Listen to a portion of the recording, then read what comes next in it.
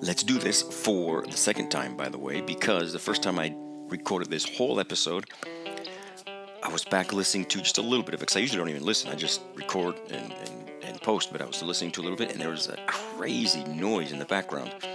And what I realized is that the computer was charging, and it made a little So when you're hearing me, you hear this in the background. It's just terrible. So let's do this for the second time. Welcome back to the Wellness Farmer podcast, where your health is my focus. So I take what has become too complex and help you by simply focusing on where health is found, and that is inside of you. So how do we empower ourselves to feel our best? With care of our spines, eating nutrient-dense food grown on fertile soil without chemicals, adequate movement, and natural internal dialogue. On today's episode 217, I'm going to talk a little bit about that whole natural internal dialogue stuff. I've been reading a book about by Mark Manson, and there's some things we know we should be doing, but for some reason we don't do them. For example, exercise. For some reason we always make up an excuse not to do it. But why? If we know we need to exercise, why do we make up the excuse to not do it? Well, today I give a reason why we don't do the things that we know we should be doing. Great stuff. We'll see how this turns out for the second time. Today is actually September 19th, 2019, and I am Ben Page, your host. And a couple things before we get into the main topic. If you haven't yet, if you listen through iTunes or through Stitcher, I would appreciate it a ton if you would go and rate and review this podcast. I read every one. I know I haven't asked you guys a lot. I haven't asked for a long time to do this. So if you're new and you haven't done it yet, go and rate and review this podcast in iTunes and Stitcher. Thanks a ton. And don't forget to join my email list if you haven't done that yet. Not only will you never miss an episode of this podcast, you won't miss an episode of my YouTube series where I'm planting a small little planter box garden in my backyard and a little teeny garden in my front yard, and the ups and downs of that, living in the city, trying to plant a little bit of my own food. So don't miss that by signing up. You also get a couple chapters of my book absolutely free, my first book, The 4 Pillars of Health. And if you like it, the best way to get your hands on that book is through Amazon or through my webpage, pastorosveredesfarm.com. Go to the shop or go to amazon.com and purchase it straight through Amazon for yourself, for your loved ones, for anyone that likes to improve what they know about the philosophy of health. It's a great way to start. I'm in the process of writing my second book. I'm super stoked about because it's something I really love. I'm planning on calling it Playing in the Dirt, where I'm going to talk about basically how soil helps you become healthy. Or stay healthy in many ways. So join my email list if you haven't done that. And if you want to get in contact with me, the best way to do it is through my email, pastorosveredesfarm@gmail.com, or through Instagram. I'm usually on. Those are the two ways I usually check almost daily. So Instagram, Ben Page DC, or my email. If you guys are getting anything out of this podcast or anything I do, from all the stuff that I put out there, if you guys are getting anything out of it and you'd like to give some of that back, the best way to do that is through my webpage on the right. So pastorosveredesfarm.com, on the right, there's a button for Patreon. It goes there. You can go there, and there's a little video you can watch there. And it's a great way to bring some of that value back if you're getting any value out of this. So if you're getting value out of this and you want to give some of that back, go to patreon.com or pastorosveredesfarm.com, and on the right, click on the Patreon button. And before I get into the main content, if you want to work one-on-one with me, that's also on my webpage. Set up an appointment. Of course, the first appointment is for free. We'll get to talk, kind of figure out where we can go after we talk, and I get to know you just a little bit better. And then from there, it just goes up. So if you want to work one-on-one with me, do that also at my webpage, where the first consultation is, of course, free, so we can get to know each other and find out a great path to help you become who you want to be. Let's get into the main content. All right. First off, a quote. "Nature is merciful and does not try her children, men or beasts, beyond their compass. It is only where the cruelty of man intervenes that hellish torments appear. For the rest, live dangerously, take things as they come, dread not, all will be well. By Winston Churchill. Now, that was pretty neat, especially how it's talked out. Nature's merciful. Of course, nature's merciful. It wants the best for us. It's when we intervene that nature has to kind of fight back, and of course, we'll always lose that war. Nature will always win. But at the same time, we're never going to be pushed beyond what we can't handle. I mean, sometimes it feels like we can't handle anymore, but we can.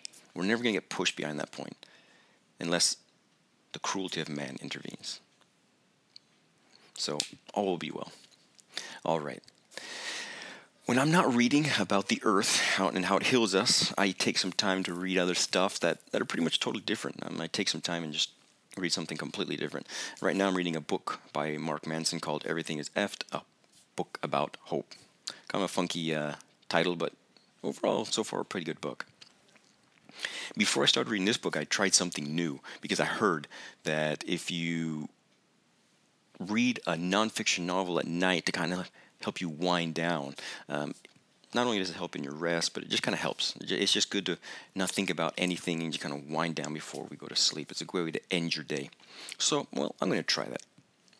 And I tried it, and it didn't work for me. I had a novel on my Kindle that I don't even remember how I got it. But it was just there. I never purchased it, but it was there on my Kindle. And I was like, well, what can I lose? I'll try it. I'm going to try this out. I'll read a little bit of a novel, 15 minutes every night. And eventually I'll finish the novel and we'll see what happens. So one night I started reading this book. Before I get any further, it wasn't actually just a novel. It was a trilogy. And I had no idea which one was first or second or third. So I had all three of them on my Kindle. Again, I don't remember how they all got on my Kindle. But I started unknowingly with the second book. And that night I started reading the book, and well, I definitely lost something. I mean, I didn't think I would lose anything, but I definitely lost something. I'm not gonna lie. It wasn't like super entertaining. It was entertaining. I liked the book. I liked reading it, and it wasn't that I couldn't put it down because I had to see what was coming in the next page, like the book that David Goggins put out. But I wanted to finish it, and at the same time, it was entertaining. It was entertaining. It kept me entertained, but I just wanted to finish it. I'm one of those people that when I start something, I like to finish it in most things. So I read on, and those are long, and those were long books. The trilogy, each book was long, and the last one was probably the longest. And I started reading at night, and those nights turned into mornings. I would fall asleep for a couple hours, wake up, and read about another chapter. And throughout the day, I would continue to read.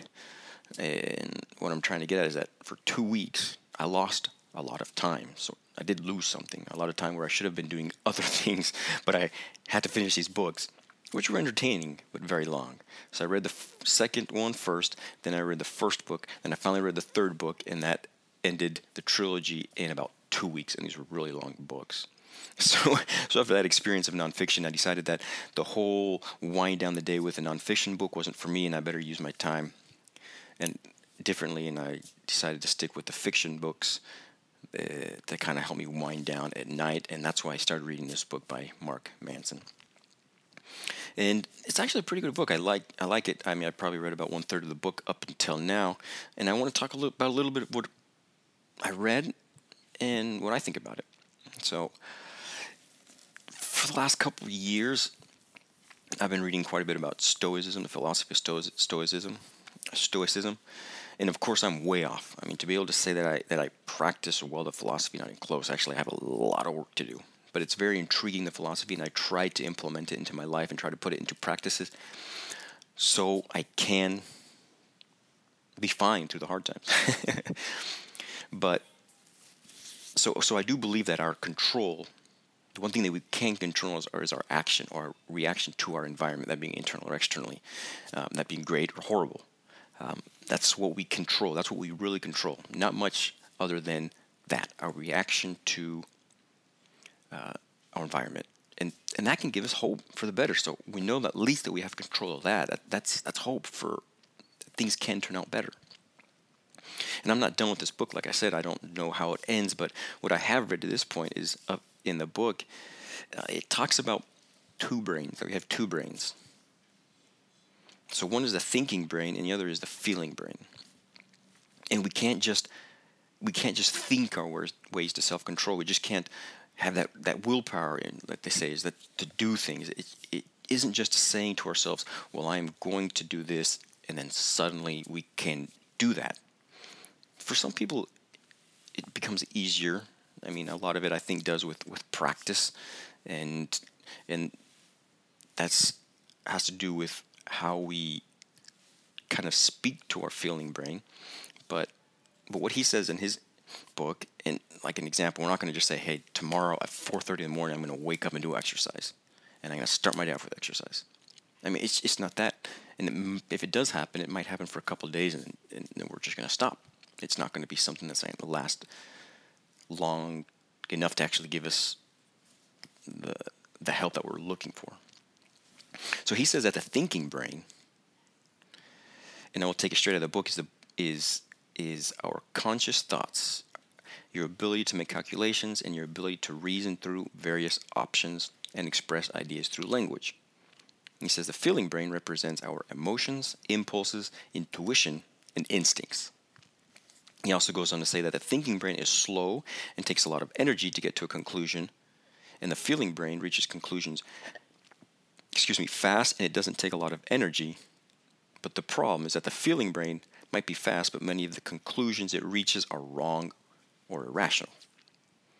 So all those things I understand. I mean, for that reason, we try and use reason to hold our feeling brain back until we can think about the situation, not overreact, and many times make the wrong decision if we just let our feeling brain do all the decision making.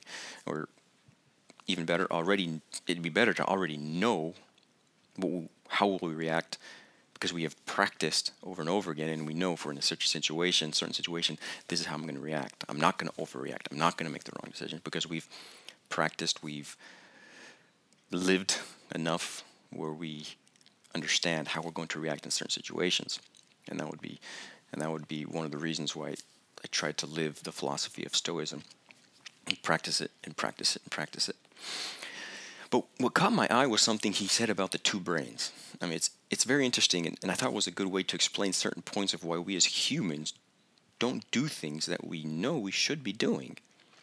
I mean, for centuries, since we have had time to actually contemplate these things, the things of the two brains and philosophy and all these things, we have always thought that the thinking brain is the one driving, and the feeling brain is in the passenger side seat. Or in other words, the thinking brain is really in control of the final decision that we make or not. And sometimes we allow that feeling brain to come in and make that quick decision, and we lose control. And we let the thinking brain come in, and we let the feeling brain come in and take control for just a little bit. But overall, the thinking brain is in control. And he turns that around using an example of a guy named Elliot, a guy that had a brain tumor, had it surgically relieved. And after that surgery, he completely changed. He completely lost how to feel. I mean, nothing mattered to him, and it messed up his whole entire life. And the thing is, he passed with flying colors all the mental, physiological, and psychological tests. So, I mean, mentally, he was good to go. He was good to go. But he went from being like a big leader in the company to being fired, a father that enjoyed his wife and kids to a point of rather watching a marathon of movies instead of watching his son play sports. I mean, he went from one spectrum of success to the other in all aspects of his life because he lost his ability to feel. And not feel other things physically, but with his hands, but to actually feel emotion. He lost how to feel emotion. So he's using that example, he turns things around and says, the feeling brain is actually in control, and the thinking brain is in the driver's seat, and the thinking brain can give all the suggestions and plans and ideas it wants, but who makes the final decision at the very end is the feeling brain. And he comes to this conclusion because we are moved to action only by emotion. So emotion is action. Emotion inspires action, and action inspires emotion. So the two are inseparable. So if you want to do something, it has to come through an emotion. The thinking brain is the brain that's in between our head. That's our thinking brain. The feeling brain is the whole body. Is what we feel. It's the emotions we feel. It's the anger we feel. It's the fear we feel. It's the sadness we feel. It's what happens to our bodies when we feel happiness, joy, anxiety. It's what our body feels. It's how we feel when we feel those emotions. That's the feeling brain. So if we understand that the brain that makes the final decision is the feeling brain, we can answer the question so many times asked, why don't I do, put whatever, knowing that I should do it? Why don't I do whatever, knowing that I should do it? Because at the bottom of it all, it isn't the information or the reason or the discipline. It's in the emotion, because emotion inspires action, and action inspires emotion. So example of the exercise, we know we should be exercising 3 to 5 times a week. We know we should be eating less sugar. We know we should talk to ourselves in a positive and natural way. Well, why don't we do it? If we know we should. It isn't because we don't know better, it's because we don't feel better, as he puts it in his book. We don't feel better. So the feeling brain generates action through emotion, and the thinking brain can suggest where to go with that action if done properly. The thinking brain can actually influence the actions of the feeling brain. Influence, but it doesn't make that final decision. But if not done properly, we mistake what feels good to be what really is good. Because we're letting the final decision, which is always going to be the feeling brain, without the input of the feeling brain. So we need them to work hand in hand, and that's not easy. That's not easy at all, to have those two brains working together, because one only thinks and the other one only feels. So we can get something that only thinks, understand something that only feels, and vice versa. So it talks a little bit about in the book. So how can we suggest the proper action so we can influence the feeling brain for good? And it's not by laying out all the facts and the reasons, because the feeling brain doesn't know what that is. It's to actually ask the feeling brain how it feels. And when it lets us know how it feels, then we can analyze, and we can think and go on and help this feeling brain to understand through, again, feelings, and then influence it slowly. I mean, he gave the example of exercise, and it has to be slow and easy. And he said, first, ask how it feels about doing exercise, and then just let it respond with feelings. How do you feel? I mean, maybe the feeling brain could respond with laziness, or with anxiety, or with anger, or with fear, or with any other emotion. And whatever it responds with, you just need to analyze that emotion. And then you take it to the next step. All right, so we figured this out. Well, let's just try. How do you feel when I put my sneakers on? Again, let your feeling brain answer with the emotion, and then talk it over, not being judgmental, until you can actually influence your feeling brain to feel itself into action. So this is a process. It's not just one to the next. It takes time, and you have to understand, and you have to talk, and through that feeling, you can suggest certain things and eventually influence your feeling brain to do what is good, not just what feels good, but what actually is good, what we know is good, but we don't do for some odd reason. And maybe it is because we're letting our feeling brain make all the decisions without our thinking brain influencing the feeling brain the way it should. So in the end, the feeling brain is going to make the ultimate decision.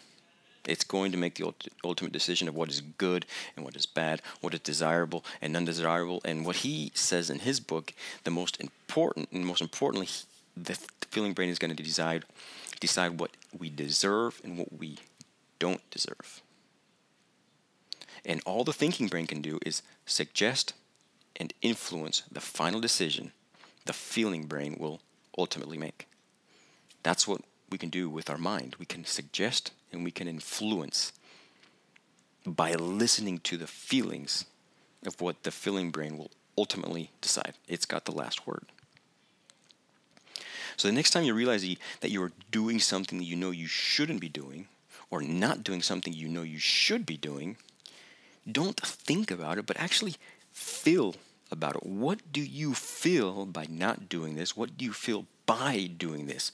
Learn how to feel and understand those emotions, and then skillfully suggest to those feelings, to your feeling brain, to those emotions, a better route so you can influence them to make the right action. If you like this episode, remember, don't forget to take a picture on your screen and share it on Instagram, tagging me at BenPageDC, and I will tag you right back. And if you know anybody that will get anything out of this episode, share it with them. Get it out to as many people as you can. You guys are awesome. And if you want more information about what I just talked about, check out Mark Manson's book. I'm not even done with it, so I don't know how it's going to end. But that's what I learned so far, and it was pretty interesting, so I wanted to share it today. You can get that at Amazon.com. There's going to be a link in my podcast outline. And as always, see you guys next time, and let's live our lives just a little bit better, one episode at a time.